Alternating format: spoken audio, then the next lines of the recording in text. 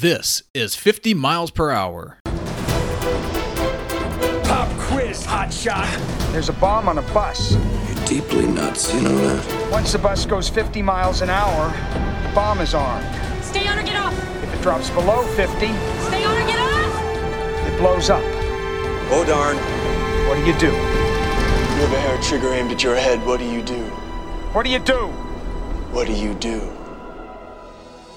I'm your host, Chris Tapley, and you're listening to an oral history of director Jan de Bont's 1994 summer blockbuster, Speed.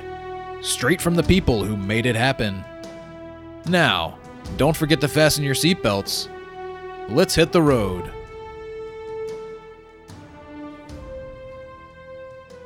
Hello and welcome back to another episode of 50 Miles Per Hour, your personal tour through the making of a movie I love. Now, where were we? Yes, Speed has a director, Jan de Bont, whose career we dug into last week with film critic Bilge Ebiri.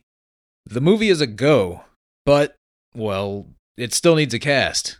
Most importantly, it still needs a Jack Traven, the LAPD SWAT officer at the center of the story whose heroics get him onto the bus, and even under it, as he attempts to rescue the other 19 individuals on board, each of them held at the whim of madman bomber Howard Payne. An early draft of the screenplay describes Jack as, quote, 30, good-looking, athletic. He usually has a great smile, but right now he's not smiling. He's trying to talk someone, unseen, from jumping, and he's trying not to fall himself, unquote. It's sort of a riff on the Martin Riggs jumper scene from Lethal Weapon, and the unseen jumper Jack is talking down turns out to be his aunt's chihuahua. A bit of shenanigans before he gets called off to deal with the elevator situation. So this is who they're trying to find.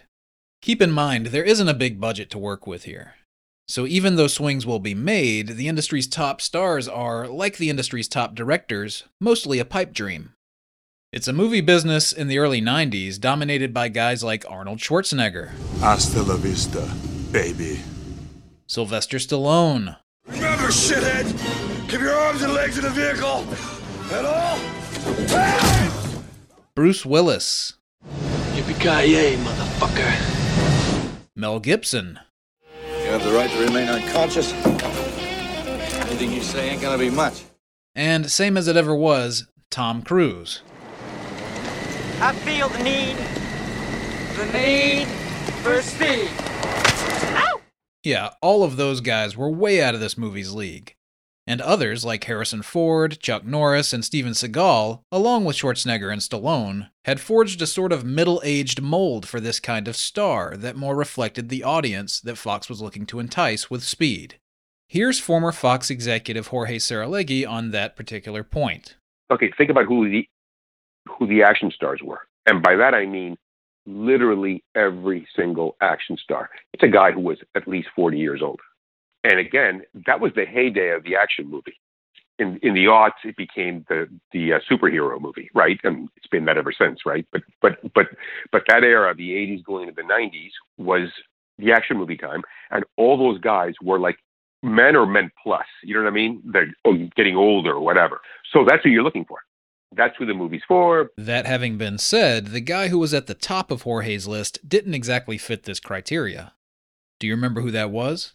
Guys, IMDb right there is 62 movies, and a ton of success. I mean, come on, bro. I won Best Picture at 20. I wasn't even trying. I wasn't even warm.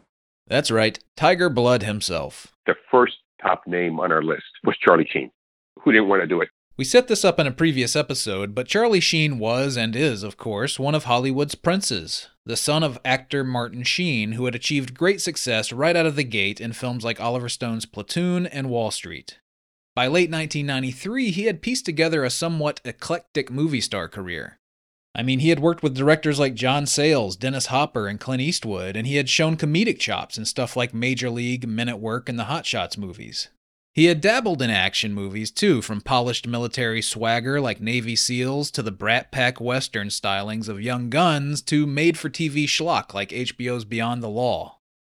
Fox was riding high on the summer box office success of Hot Shots Part 2 in 1993, and the studio had Sheen and co-star Kristy Swanson's road trip action comedy The Chase in the can as well, set for a spring 1994 release.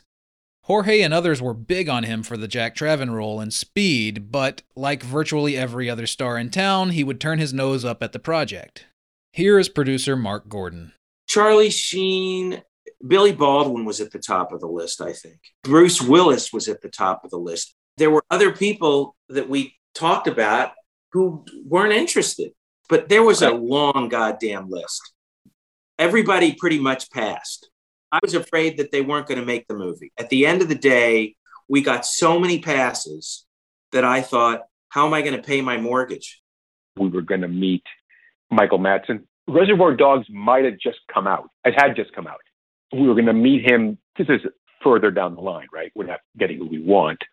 So, and yet he's like somewhat younger version of the classic action looking kind of guy, right? Okay. And so we are going to have a meeting with him, meet him to discuss it. And it's me and Tom Jacobson and Peter Chernin. I don't remember if it was the way he was dressed. It wasn't anything too crazy, but it wasn't what you expected. But it was his vibe. But the vibe was such that Peter Chernin totally seamlessly takes over and starts talking about how we want him for the bad guy role. And it was really funny because he came in for the lead and he didn't, who knows if he was confused or if he thought, I thought my agent told me this, who knows what. And so the meeting went smoothly. And no, he didn't want it. And there's no way he would have gotten it, but it was a way to get out of it. It was a way to get out of the meeting. And he might have thought he actually wouldn't be a bad guy. He didn't do anything or say anything crazy, but honestly, I don't remember. It was just, you got the feeling, whoa, this guy, we do not want to be dealing with this. And while we're at it, I should probably take this opportunity to bring up the perfect weapon himself. Paramount Pictures presents international Kenpo star, Jeff Speakman. In a number of interviews over the years, martial artist and former action star Jeff Speakman has said that when Speed was in development at Paramount, it was in fact being developed with him in mind as his second film at the studio.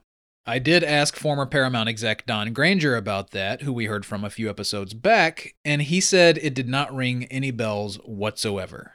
His words, for whatever that's worth.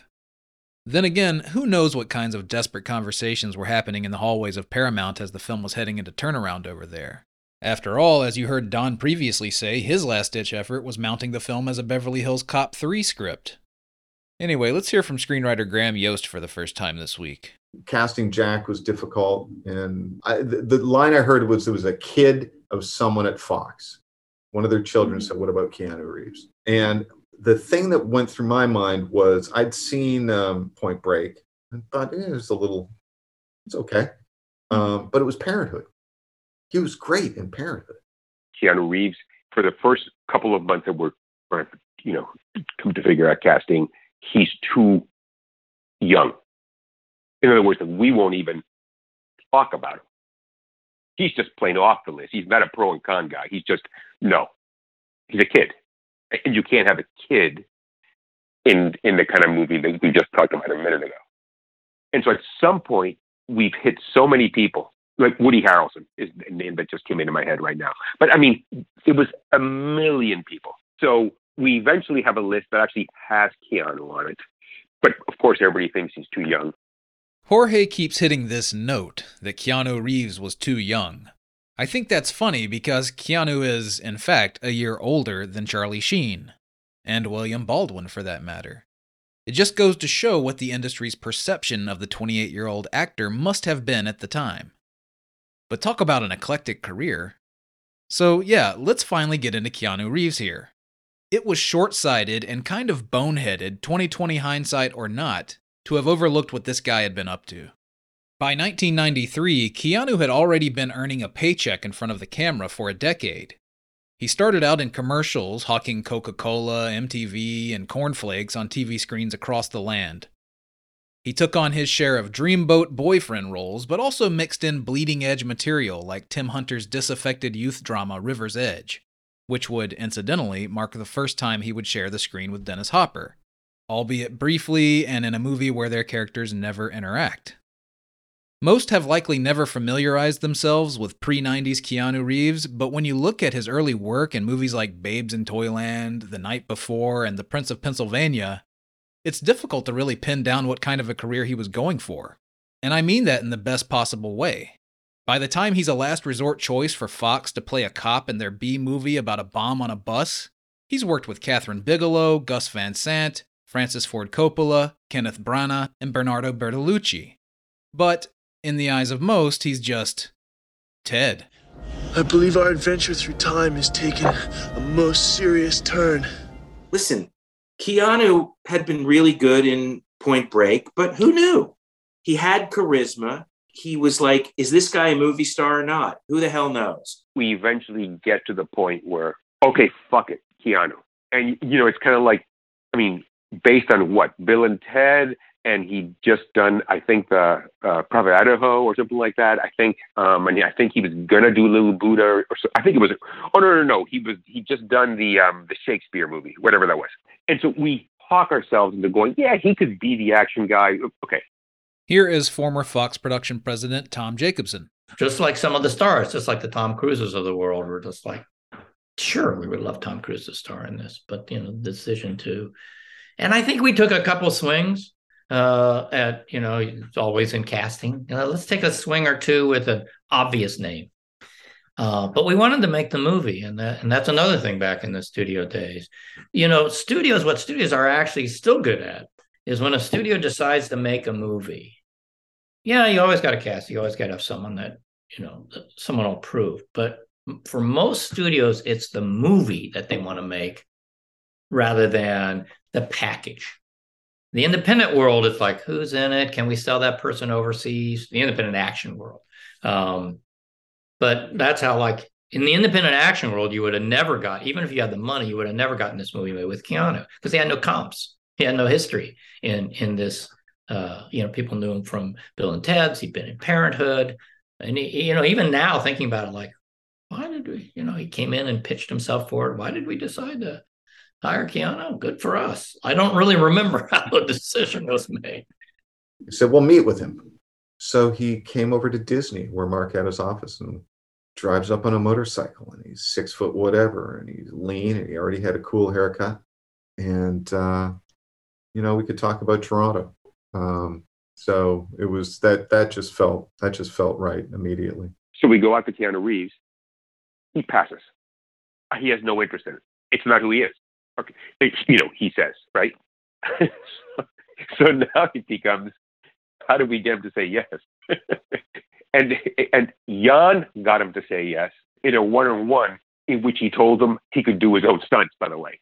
So I'd never heard that till this moment, and that says a lot about Keanu when you see his ethic in the Wick movies, training he goes through. I know I remember him making the jump from the Jaguar to the bus, and people were scared shitless. I gotta get on that bus. You gotta get Yeah, you get on the bus. And he did, not all of it, obviously, but he did a lot of that kind of like skateboard type thing that he was on underneath the bus. He did a lot of that too.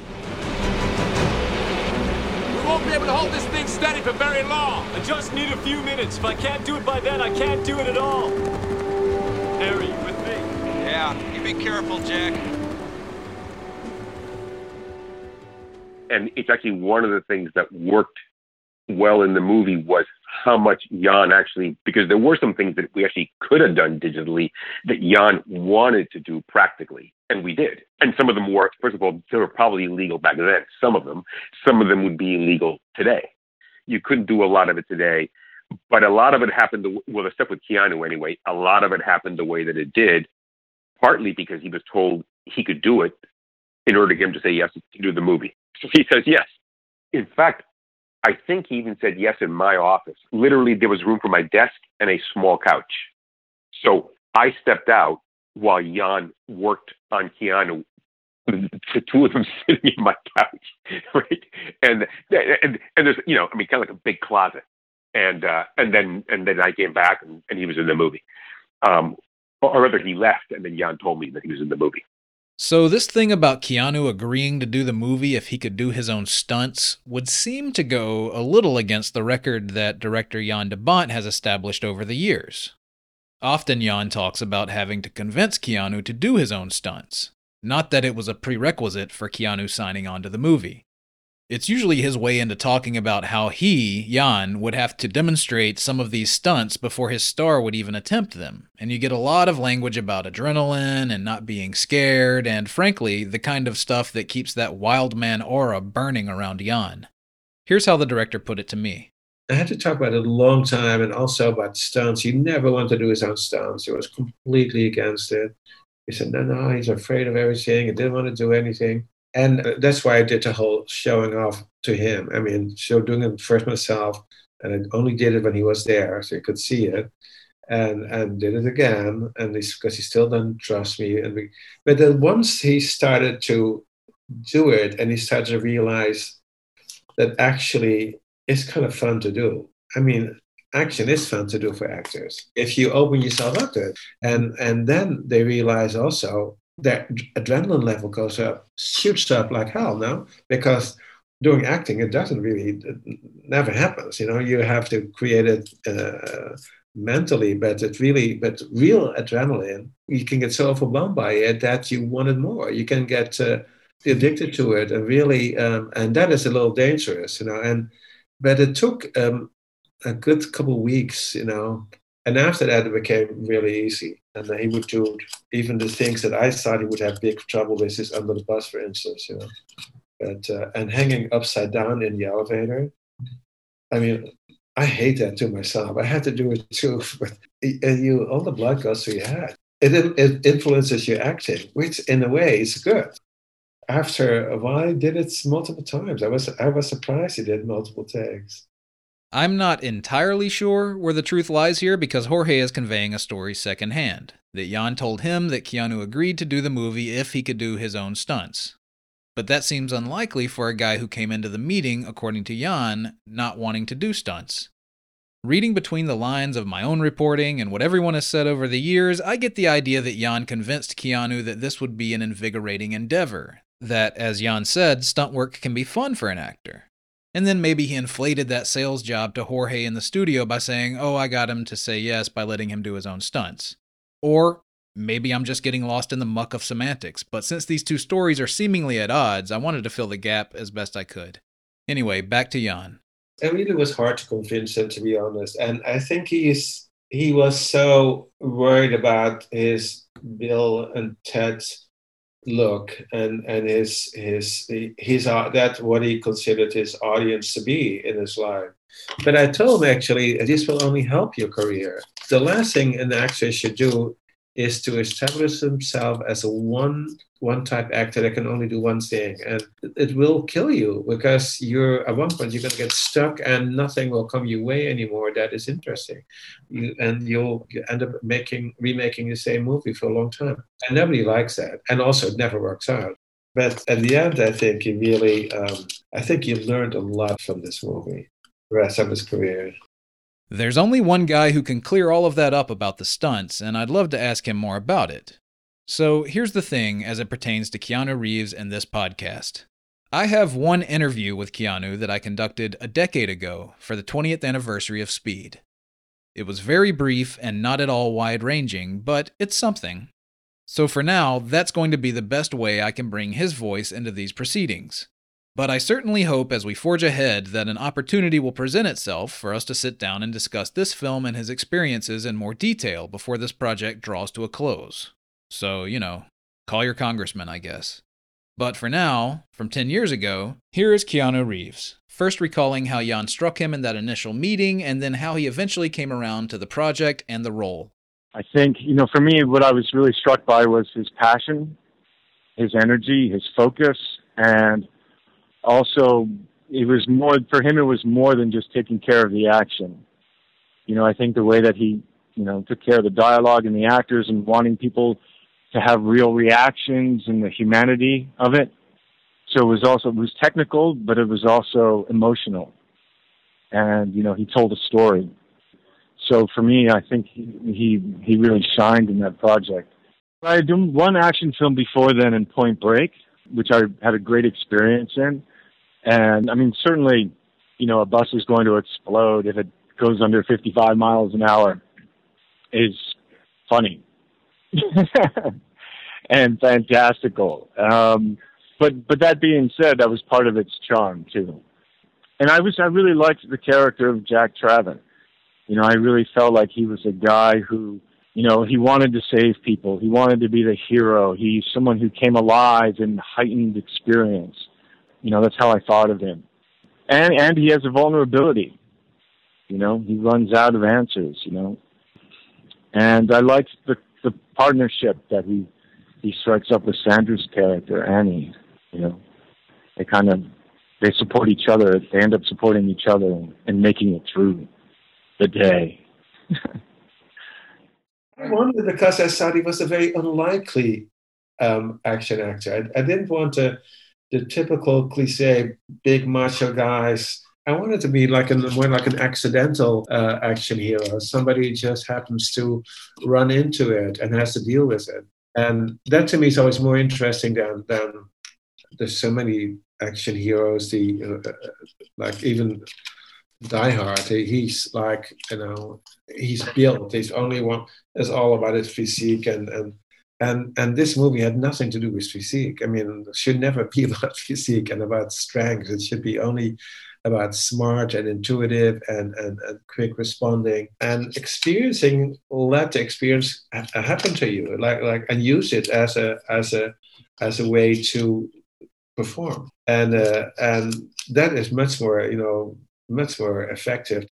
I mean, even with the costume and stuff, the jacket that I wore, I went out and found with the costumer. There was so many of the pants, all of the costume that I was wearing. I worked with the costume designer to kind of have this kind of beach guy who, by day he's a kind of easygoing guy, and then when he puts the kid on, it's go time. Speaking of which, I've got you covered. Here's costume designer Ellen Mirajnik. Jan de Bont was very clear that he wanted to create a new action hero. And what I mean by that is, at that time, I seem to remember the action hero archetype looked like Bruce Willis or Arnold Schwarzenegger, and it was in jeans and a tank top and a leather jacket. That was the look of the action hero in film at that time. And Jan wanted something totally different for Keanu. I would say, actually, this is in hindsight, this is not an image that anybody had going, at that particular time. And that is, he was closer to Steve McQueen than he was anybody else. And I say that because Keanu had a presence about him that he didn't really need to speak. He held a particular persona that was strong and accessible and handsome all at the same time. And I don't think that we had seen that before at that time. All right, so Keanu signs on. And if you're wondering what his price tag was, I did discover that. Keanu Reeves was paid $1 million to star in Speed. And just like that, we have ourselves an action movie vehicle taking shape. But you hire a guy like Keanu Reeves, you get the dedication of a guy like Keanu Reeves. Pretty face or not, he's not there to phone anything in. And one decision was about to trigger the studio's pucker factor. So, and then Keanu, who just threw himself and got the part, and then went off on his own without us knowing anything about it, and just hit the gym hard and turned into this guy. And I remember Jorge calling me one day in the office, and he said, "Hey, Keanu's visiting me. You want to come talk about the script? And I'm just warning you, he looks a little different." Once we got into it, once you say yes, you go for it. So, as I think I had longer hair, and going into the role, you start the physical training, you start working with the SWAT. And for my take on Jack, I wanted to have, the influence of the military is strong in term at that time, and still on the LAPD SWAT. And so I went and got a military haircut. And, I came back with like a 1 on the top and a fade on the side. And I was a jarhead, LAPD, gum-chewing, badass motherfucker, cowboy who wants to save the day. And ain't afraid. Young, dumb, and you know how the rest goes. But then when they saw that, I didn't think it looked that bad, but it freaked some people out. I don't think they were expecting flowing locks, but I don't think they were expecting seeing kind of like complete shave to the side of the head. That guy. But I like the place where it ended up, We're now going to hear from screenwriter Paul Atanasio, and I'm jumping ahead a little bit by pulling him in here. Paul would ultimately do some 11th hour revisions on the Speed screenplay, and that is a whole other story that we'll get to soon enough. But I just sort of thought his perspective on this event was kind of funny.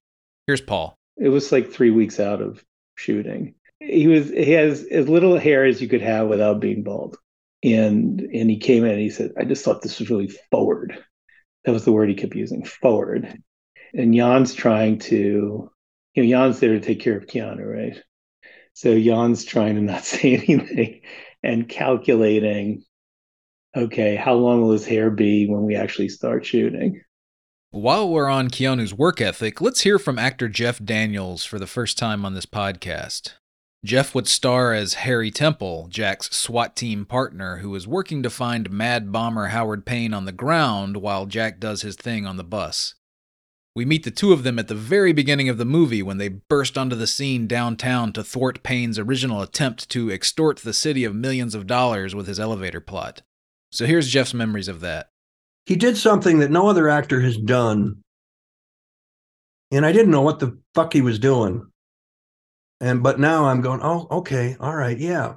It's the first scene I shot with him is early in the film, and we're coming up over that hill in the car and screaming into a parking spot and jumping out of the thing and running into the building. So we back the car up. We're back up over the hill, so it's a long shot of the car coming over the hill and coming in. And we're sitting there, he's driving, and it's nice to meet you. I'm glad to hear it. Great. All right, ready? Rolling. And he goes, what's our rhythm? Our what? Our rhythm. Maybe something like, and he starts drumming on the dashboard. And I'm going, yeah, sure. It's good rhythm. I don't know. He's the star. What am I going to go? Can we try a different tempo? No, we're not going to do that. But that was how it's like, here's the adrenaline. Here's the thing. Here's the heart rate kind of, you think of it as a drum, bum, bum, bum, bum, bum, bum, bum, action, bum, bum, bum, bum, and that's still going in his head. And whether it was going in mine, because I was still trying to figure out rhythm. What are you talking about? Boom, and we're going. But it was a cool thing to do. It's a way to externally kind of change yourself. So you're not sitting here getting coffee at craft service and getting in the car and going, all right, what are we doing?